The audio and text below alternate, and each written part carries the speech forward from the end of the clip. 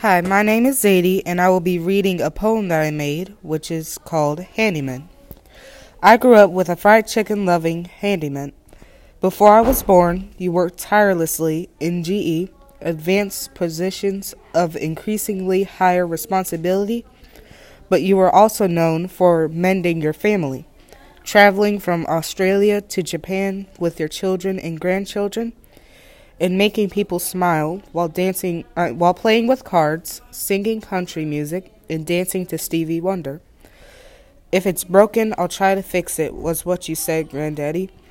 When the church bells rang on the 7th of January, we remembered when you fixed our hearts with your enduring love that held our family strength, like your sturdy sunroom that held my parents' marriage.